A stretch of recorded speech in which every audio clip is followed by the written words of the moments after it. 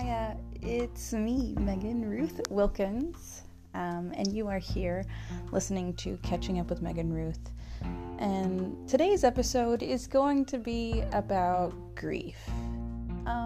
There's definitely many different ways that we deal with grief, and definitely different things that we grieve throughout our lives.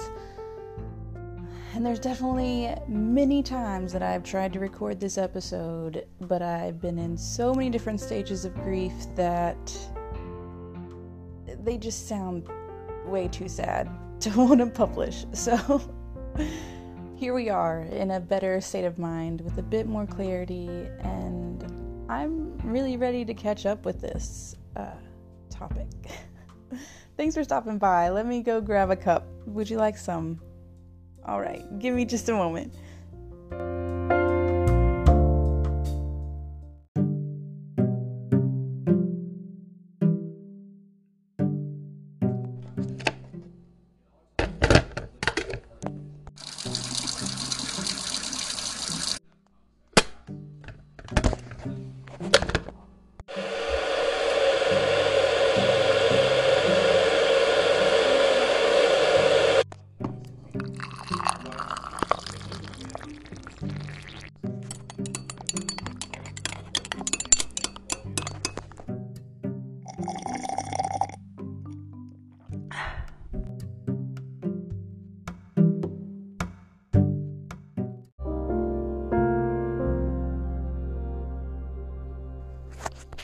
Now, grief, it is a hard topic. There's no easy way to start it, and there's no easy subject on grief that is easy to talk about. There's so many different things that we grieve, and I've grieved having to come back to America. I've had to grieve that life in America has changed since I left. And I've had to grieve the loss of being a student and not having that environment that made me feel safe to cultivate ideas with a safety net and always someone there to help push ideas that I might think are a little too big for my own britches. But, it's about learning how to find those or create those in your current life or your future, wherever you're at in the universe. So, before I get caught up in talking about the student life, let's go talk about the different theories of grief, the different models of grief. Now, when we look at grief, I think we all kind of understand the collective definition of grief, that it is a reaction to a loss. It's a feeling of deep sorrow, especially one caused by someone's death, or misery, or sadness, the loss of a bond and affection. I mean, it's pretty universal, because every beginning has an end. Everyone grieves differently. Yet, there's still so many expectations to grieving. When you lose a loved one, I feel like the universe and society around you kind of has a timer set for how long you have to grieve for that. Because really, in the capitalistic world we don't have time. We can't afford to grieve the losses that we have. So in some ways, it's a daily reminder of the things that we are held captive by. We can't even grieve the stages of loss through life because we can't afford to. And that's another echoing philosophy of things that I don't really want to get too into, but it is something that kind of revolves around my brain quite often. But let's dive into it. Let's look at first, the Kubler-Ross model. That's the big main drains that we look at when it comes to the 5 stages of grief. You have your denial stage, where you just can't believe that they're gone, or that something's gone. You have the anger stage, that if only they would have taken better care of themselves, if only something would have been different. But then you have the bargaining, because anger is more at the subject, the loss, the thing that is gone. And then the next one is bargaining, where you think to yourself that, if I would have done something different, if I could have prevented this. So you bargain with yourself of all the things you could have done to better the situation. And then you have the depression stage, which, you're trying to figure out what life is like now, without them, without being a student. What is life like now not being in another country? What is life like not being an international student? And then you have your last stage, which is acceptance. You come to that conclusion of, I'm so fortunate to have had these wonderful times, to make these wonderful memories. And when my dad passed, this model didn't seem relative to me anymore, because this was something that I looked to when I was trying to go through my stages, or understanding the stages of grief, for why I might have felt depressed being back in America. Because I had all these reasons, like of all the losses that I'm trying to get over, and also catch up with the losses of family and of normality, and then coming into a pandemic. It's just it's a cacophony of things in a way. But the Kubler-Ross model just never has set well with me. Because when my dad passed, I felt all of those stages all at once. I could feel them all in like a 30-second span of time. And I didn't understand how it could be stages, because when it comes to grief, when it comes to relationships, time's relative, because that relationship still exists in your mind. And when you have complicated relationships, it complicates grief. And that's a subject that needs to be dug into a bit more, but I don't want to go into that personal side of complicated grief.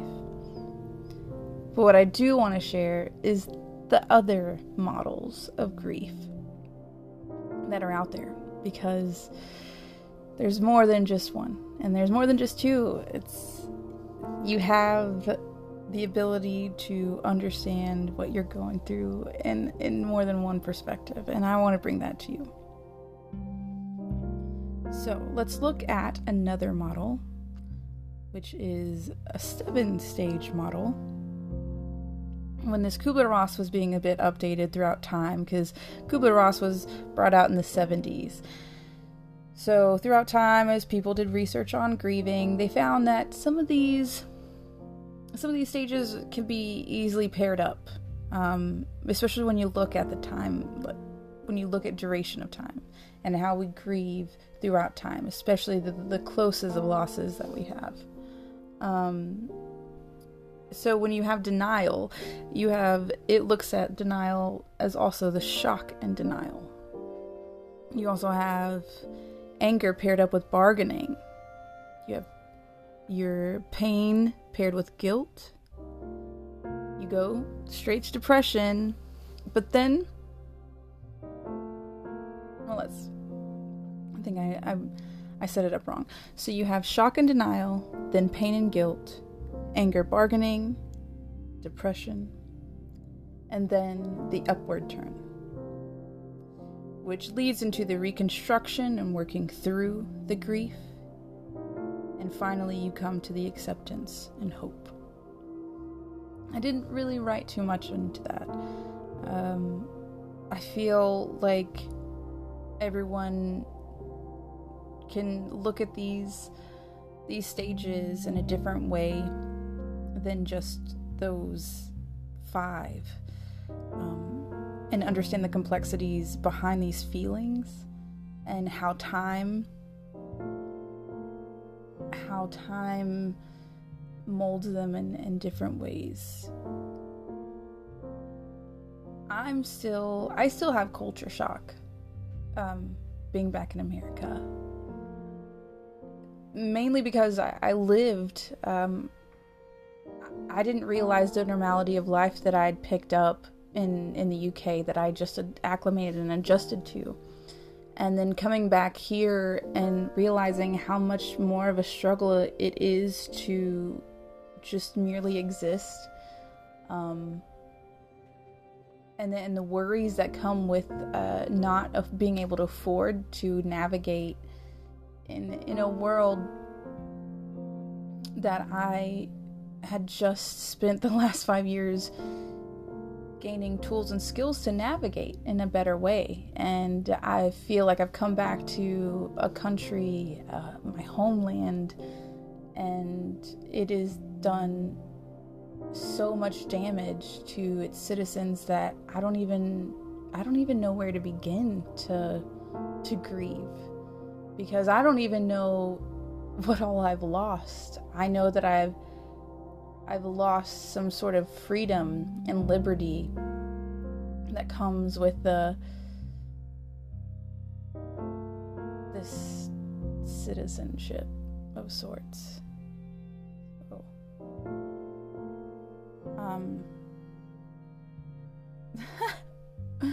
before things get too sad, I swear I love being American. Maybe it's just the accent. Who knows? There's also this really interesting 2-track model of bereavement that Simon Shinshin Rubin had came up with in 1981 when they were looking at the long-term effects of grief. They found that it's for the individual to manage and live in reality in which the deceased is absent. So when they looked at the first track of your model so you're like, when you're grieving, you're on 2 tracks of, they're saying that one track you're looking at your psychosocial functioning of grief. So the biological reactions that you're having, which will affect how you grieve, especially the hormonal interactions, different ways your body is digesting food. The social aspects of anxiety, somatic, traumatic responses. Also, you have to look at your familial relationships, your interpersonal relationships, your current self-esteem, meaning, structure, work, investment, and life tasks, because these on this track affect your bereavement. Extremely stressful life events require adaptation along with change and integration. So let's look at track 2.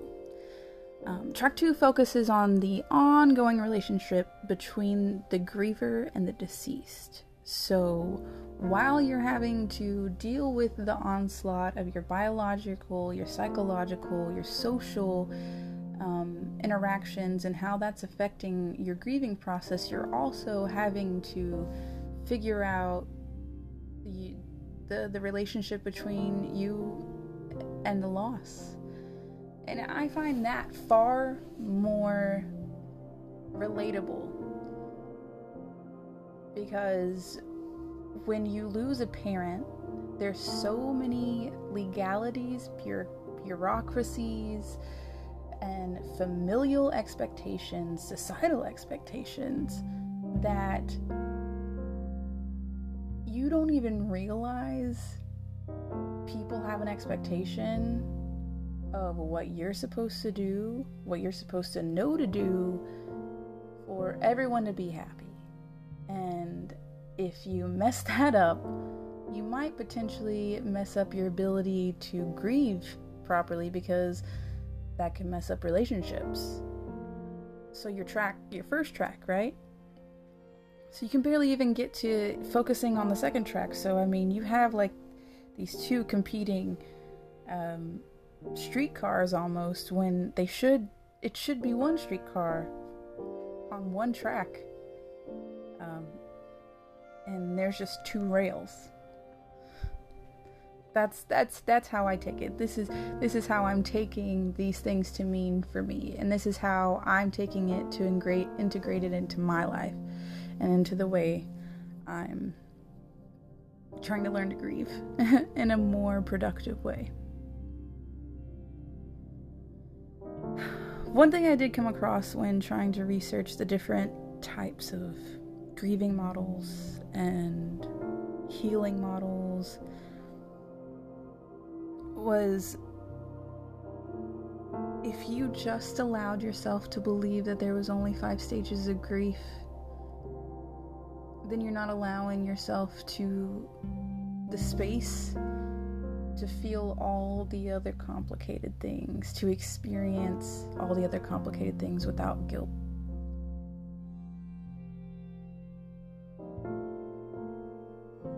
No one can prepare you for these types of losses.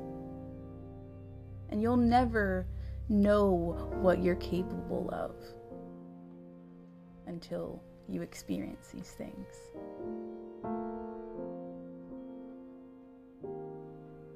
I've spent many a days in bed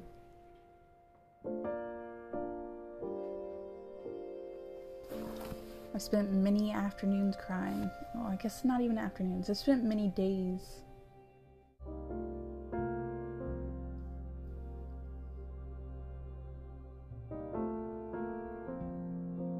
And the hardest part for me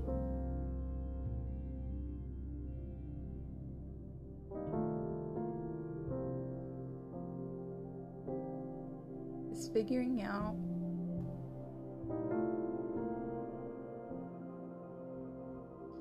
who I am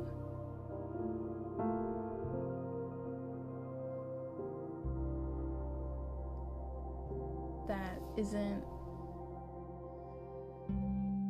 influenced, restricted, or defined by someone else. People say to live a life that makes your parents proud. But sometimes, your parents have certain expectations that the things that make you proud of yourself won't technically make them proud. And that's okay.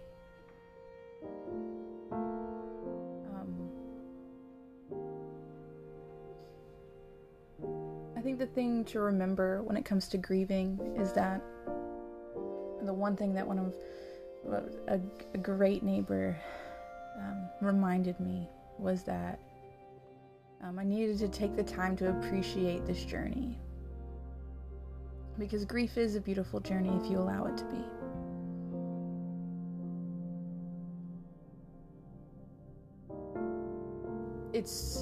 You can't can't feel guilty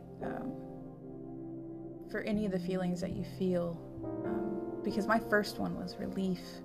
I felt so bad about that. But knowing the history, you would have to know the history of me and my dad's relationship to understand why. This is something that I've anticipated for the last 10 years, and this is something that is I didn't think that I would come back to America with him still being alive. I thought that he would pass while I was still in the UK. So before I left America, made sure to say my goodbyes and to have a good closure just in case.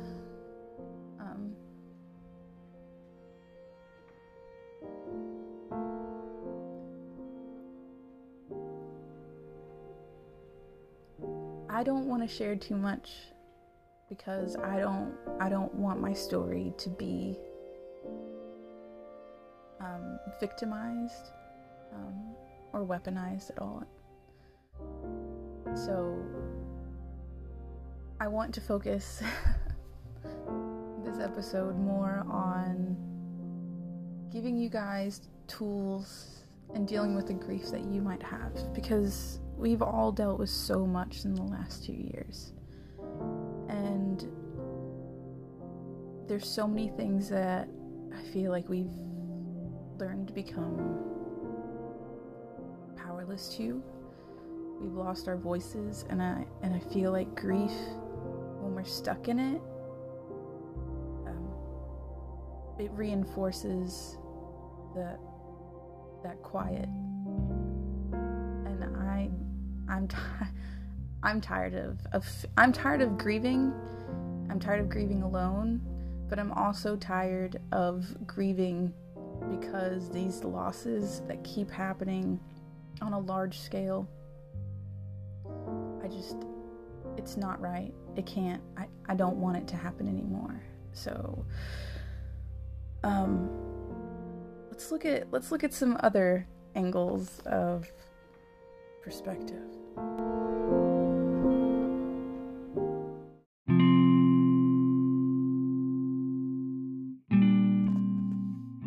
So another model that we can look at is the 4 tasks of mourning, which Worden came out with in 2008. They had stated that each needs to be completed, but there's not an order or amount of time that it will take. So, for your grieving processes, you'll need to find acceptance that the loss has occurred. You'll also need to start working through the pain of the grief. You'll need to adjust to life without deceased. And you'll have to start a new life while still maintaining a connection with the deceased.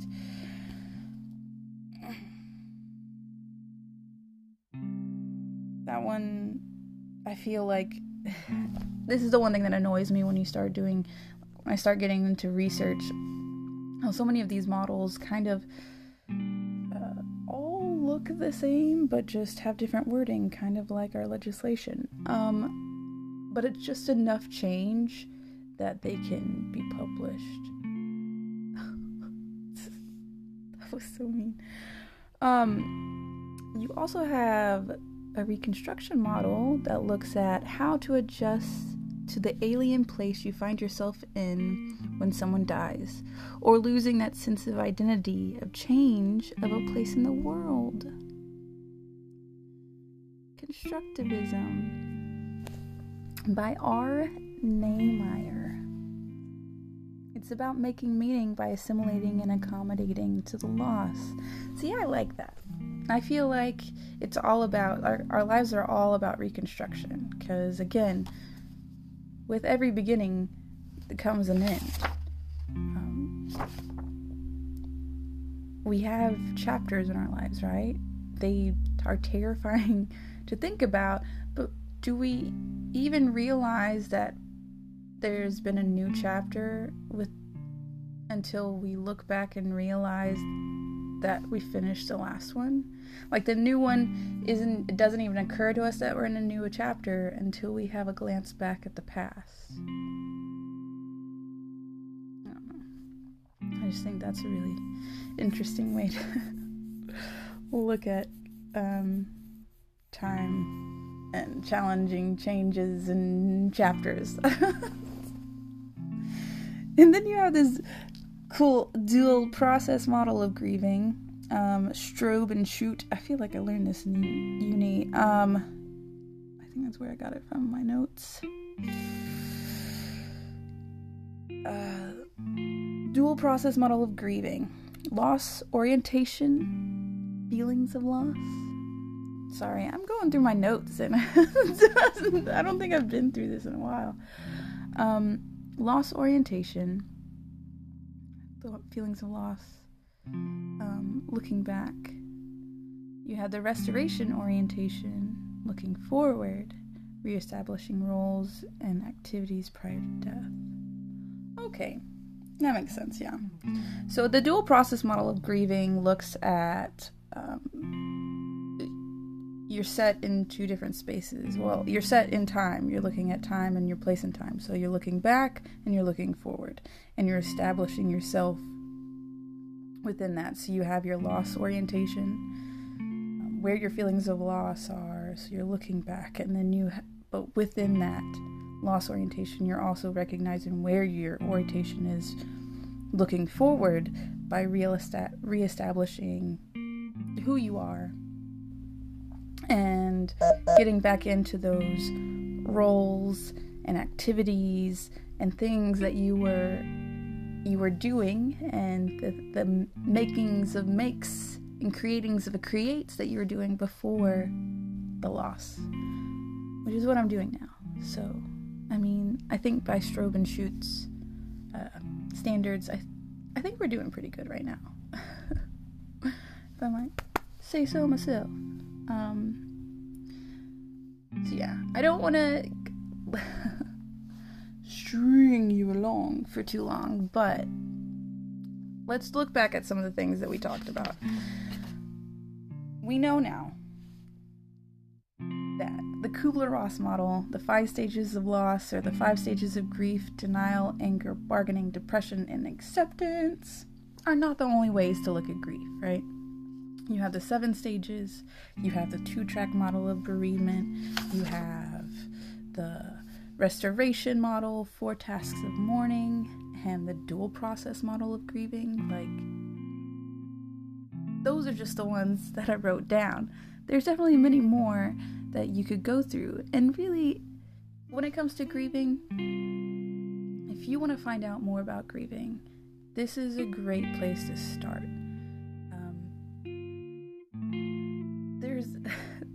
There's some stuff that I found when it came to Freud. I didn't want to get into it. Really weird. It goes into more spiritualist stuff.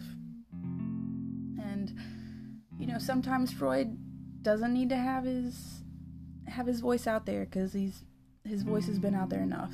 And, I'm more of a Jungian. So.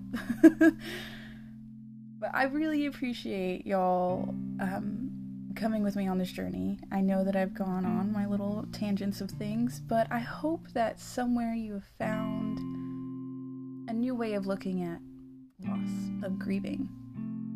One thing that my counselor is consistently telling me every week is that grief is where we find our most powerful selves. And once we get out of the stage, like we become, if we allow ourselves, we come out of the grief stronger, with more drive than we had before. And that's all I really want out of my grief journey, out of my journey through the different perspectives of grief, the different things that have brought me to grieve. They still hold very strong control over my daily life, and it is a process, it is work to pick myself up every day. But that's when you're still in the midst of a pandemic and you feel isolated in the midst of all of it, it's really hard to find a community that you can feel supported by. And coming back to Arkansas has brought about a great serendipitous reunion of people that are from different parts of my timeline and come with different perspectives of my life, which has been really interesting. I'm excited to be back in a town and a house where I've fought for 10 years to get out of, to be now brought back in a political climate that is very discouraging, and all I can do is sit on my hands so hard because I want to get the ball rolling. I want to run for office. I'm going to do this. Maybe this is the spark, and my grief is about to turn into this huge ball that's about to be released downhill, and it's about to go. And we're going to go, and we're going to do this, and we're going to make this place better than we found it. Yeah? Good grief. Let's get something done. I love you guys. Thank you so much for stopping by and having a cuppa with me and listening to my stories and research on grief. I truly hope that you found something insightful and some great perspective to help for you use in the future or even currently. I know that